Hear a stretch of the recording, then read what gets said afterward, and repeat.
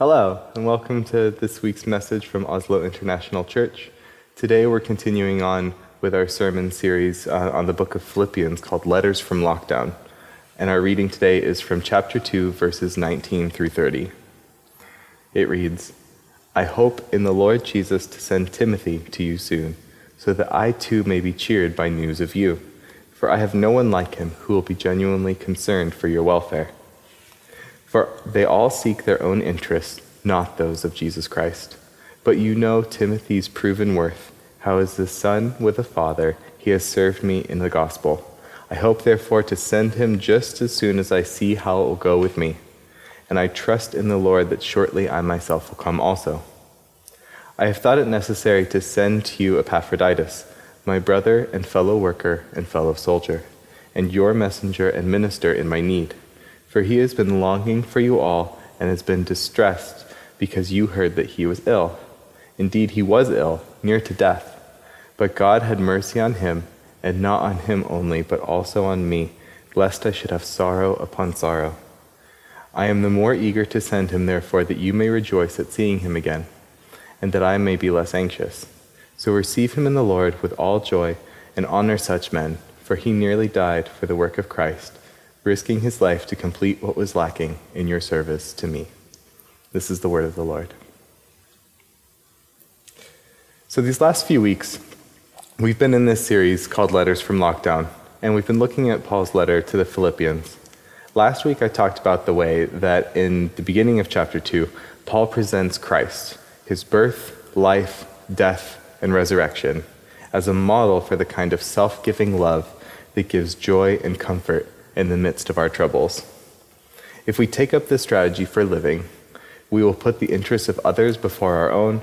We will work without grumbling or disputing. We will be like lights shining in a dark world.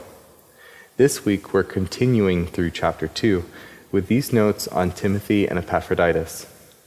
At first, they seem a bit out of place here when you're reading through the text.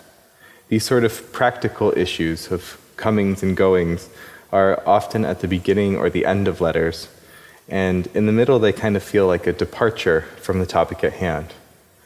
Why does he talk about the comings and goings of these two men here and now? What do their travel plans have to do with this theological letter?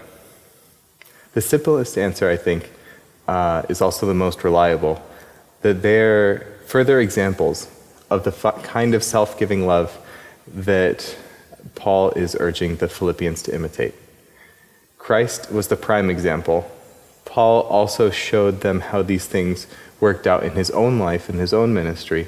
And now he brings in Timothy and Epaphroditus to drive home what this kind of theoretical discussion looks like in flesh and blood.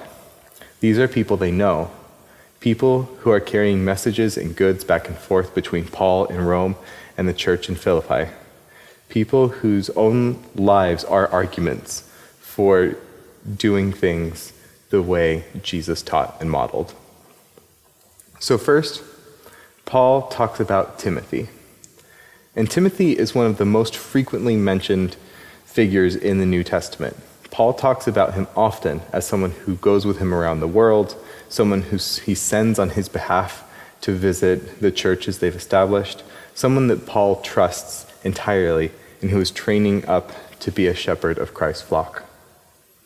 In the book of Acts, Timothy joins Paul for the first time right after Paul parts ways with his friend Barnabas, shortly following the Council of Jerusalem.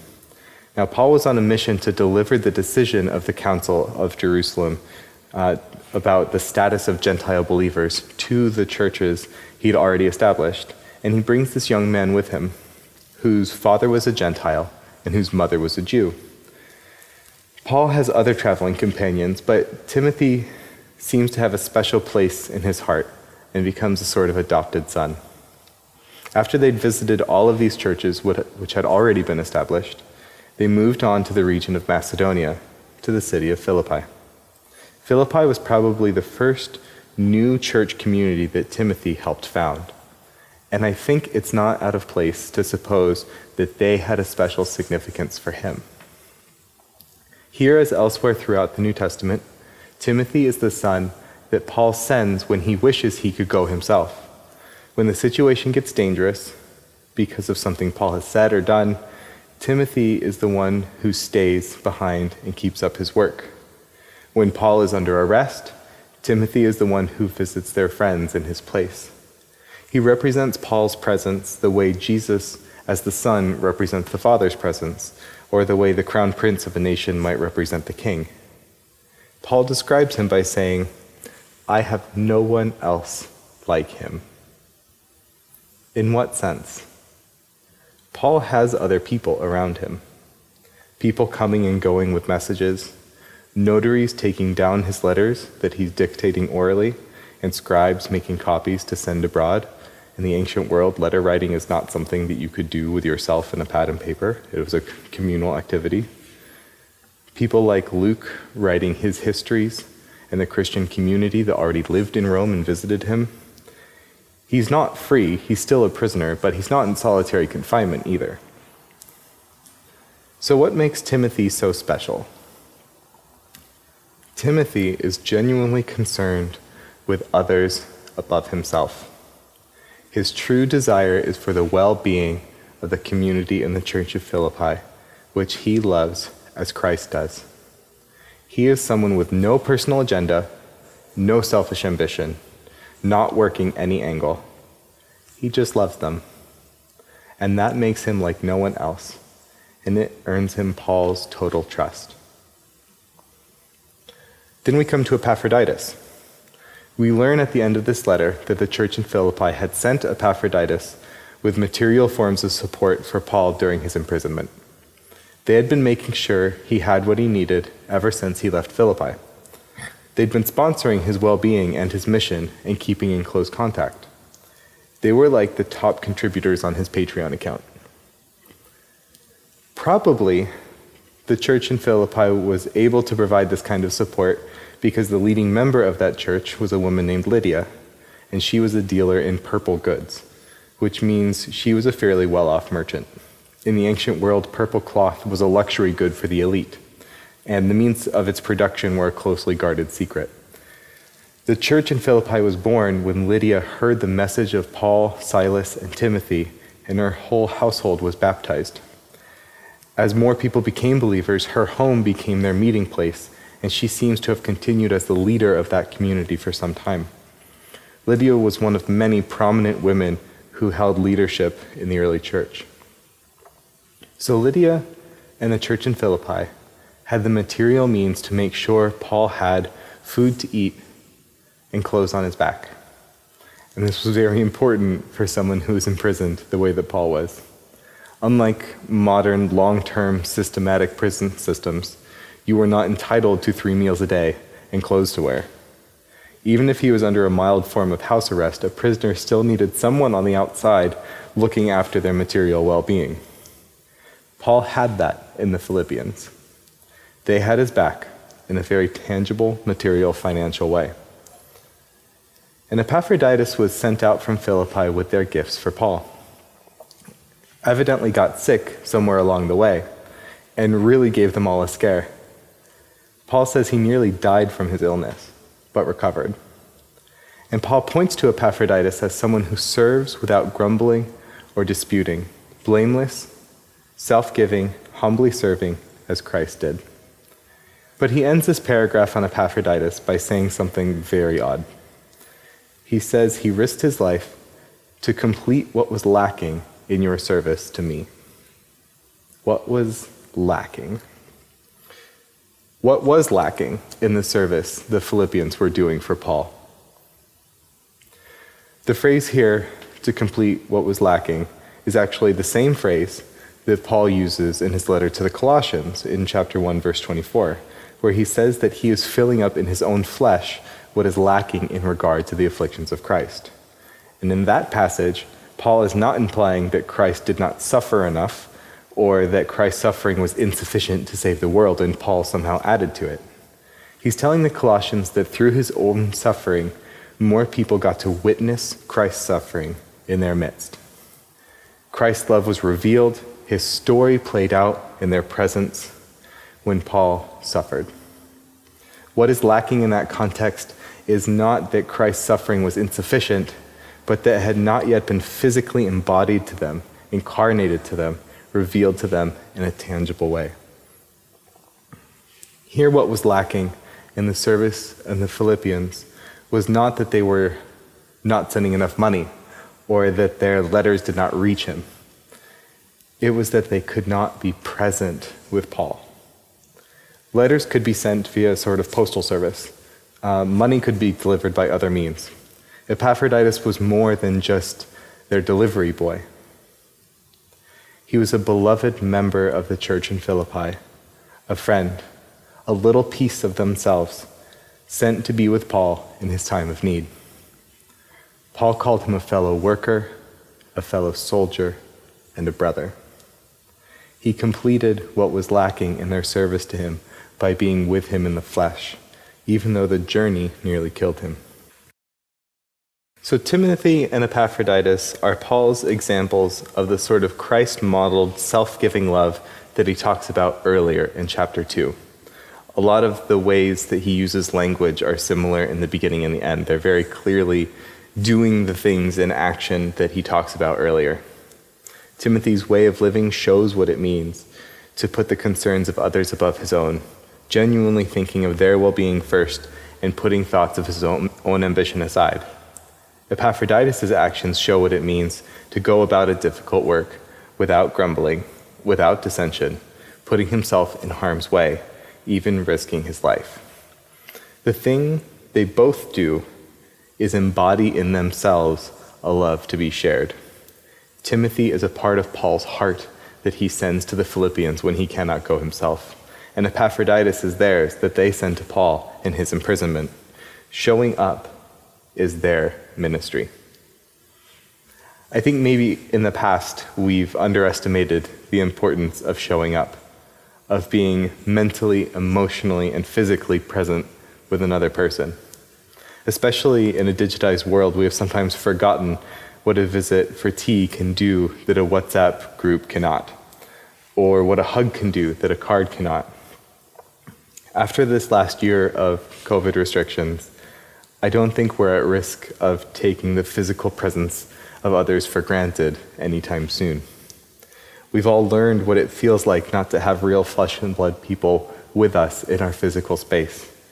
It's a sort of poverty. Long before COVID, back when Mother Teresa was still alive and active, a reporter asked her where she had seen the greatest poverty and suffering in the world. And she said, in America. Surprised, the reporter asked her to explain herself, and she said, "The greatest disease in the West today is not TB or leprosy. It is being unwanted, unloved, uncared for. We can cure physical diseases with medicine, but the only cure for loneliness, despair, and hopelessness is love. There are many in the world who are dying for a piece of bread, but there are many in the world dying for a little love. The poverty in the West is a different kind of poverty. It is not only a poverty of loneliness, but also of spirituality. There is a hunger for love, as there is a hunger for God." People have suffered from this poverty of loneliness, this poverty of the spirit, so acutely in the last year. For some people, it was a familiar feeling that was compounded, pushing them to their limits. For others, it was a new, unwelcome, unbearable strain. Most people have had to find ways to cope, and nobody has been unaffected. We would all love to have a Timothy or an Epaphroditus figure show up at our door with messages from our loved ones, a basket of gifts and goodies, a check covering next month's rent, and most importantly, a hug. We'd invite them to come in, stay a while, have a coffee, just be in our space for as long as they can. I'm not going to advise anybody to go against the health measures put in place by local authorities. That is not where this is going. But I do want to encourage you to reflect on a couple of things. One is the number of Epaphroditus out there right now. There are so many people who have continued physically showing up in care for others, even at the risk of their own health.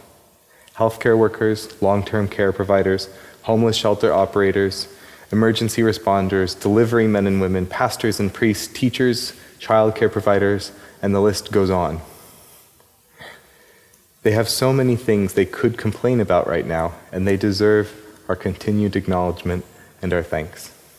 We need to find ways to encourage these people who are busy being our love for us, often at their own risk. Another thing to reflect on is your own importance as a Timothy, as an embodiment of someone else's love, of Christ's love. Maybe you've reflected a lot on how important other people are to you and how much you miss them. Also reflect on how much you matter to others, how much your texts mean, how much your Zoom calls mean, how much others are longing for you to show up in person when it's safe to do so, how much they miss having your living, breathing self in the room with them. I've been reading a lot recently about how many people are nervous about re-entering society, how many people are unsure what they will do with themselves when they and their friends are vaccinated. It's so important to the world that you choose to show up when you can, that you bring love into the lives of others who are silently waiting for a knock on their door. You are a crucial, needed piece of the world of others. When it is safe for you to show up in love, show up. I'd like to end by inviting you to pray with me a slightly shortened version of a prayer by St. Patrick, often called his breastplate. This prayer is mainly a prayer for personal protection against danger and the dark forces of this world, but it's also a kind of self-commissioning. It is a prayer for calling on the protection of God so that we can go be Christ's loving presence ourselves in a dangerous world. It is not a magic corona-deflecting spell, so don't get any crazy ideas.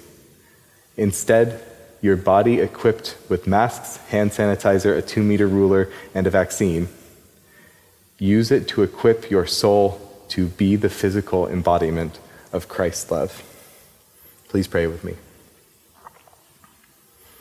I arise today through a mighty strength, the invocation of the Trinity, through belief in the threeness, through confession of the oneness of the Creator of creation. I arise today through the strength of Christ's birth with his baptism, through the strength of his crucifixion with his burial, through the strength of his resurrection with his ascension, through the strength of his descent for the judgment of doom. I arise today through the strength of the love of cherubim, in the obedience of angels, in the service of archangels, in the hope of resurrection to meet with reward, in the prayers of patriarchs, in the predictions of prophets, in the preaching of apostles, in the faith of confessors, in the innocence of holy virgins, in the deeds of righteous men and women. I arise today through the strength of heaven, the light of sun, the radiance of moon, the splendor of fire, the speed of lightning, the swiftness of wind, the depth of sea, the stability of earth, the firmness of rock. I arise today through God's strength to pilot me, God's might to uphold me, God's wisdom to guide me, God's eye to look at before me, God's ear to hear me, God's word to speak for me, God's hand to guard me, God's shield to protect me, God's host to save me from snares of devils, from temptations of vices, from everyone who shall wish me ill, afar and anear. I summon today all these powers between me and those evils, against every cruel and merciless power that may oppose my body and soul, against the incantations of false prophets, against the black laws of pagandom, against false laws of heretics, against craft of idolatry, against spells of witches and smiths and wizards, against every knowledge that corrupts man's body and soul, Christ to shield me today, against poison, against burning, against drowning, against wounding, so that there may come to me an abundance of reward. Christ with me, Christ before me, Christ behind me, Christ within me, Christ beneath me, Christ above me, Christ on my right, Christ on my left, Christ when I lie down, Christ when I sit down, Christ when I arise. Christ in the heart of everyone who thinks of me, Christ in the mouth of everyone who speaks of me, Christ in every eye that sees me, Christ in every ear that hears me. I arise today through a mighty strength, the invocation of the Trinity, through belief in the threeness, through confession of the oneness of the Creator of creation. Arise and go in peace to love and serve the Lord.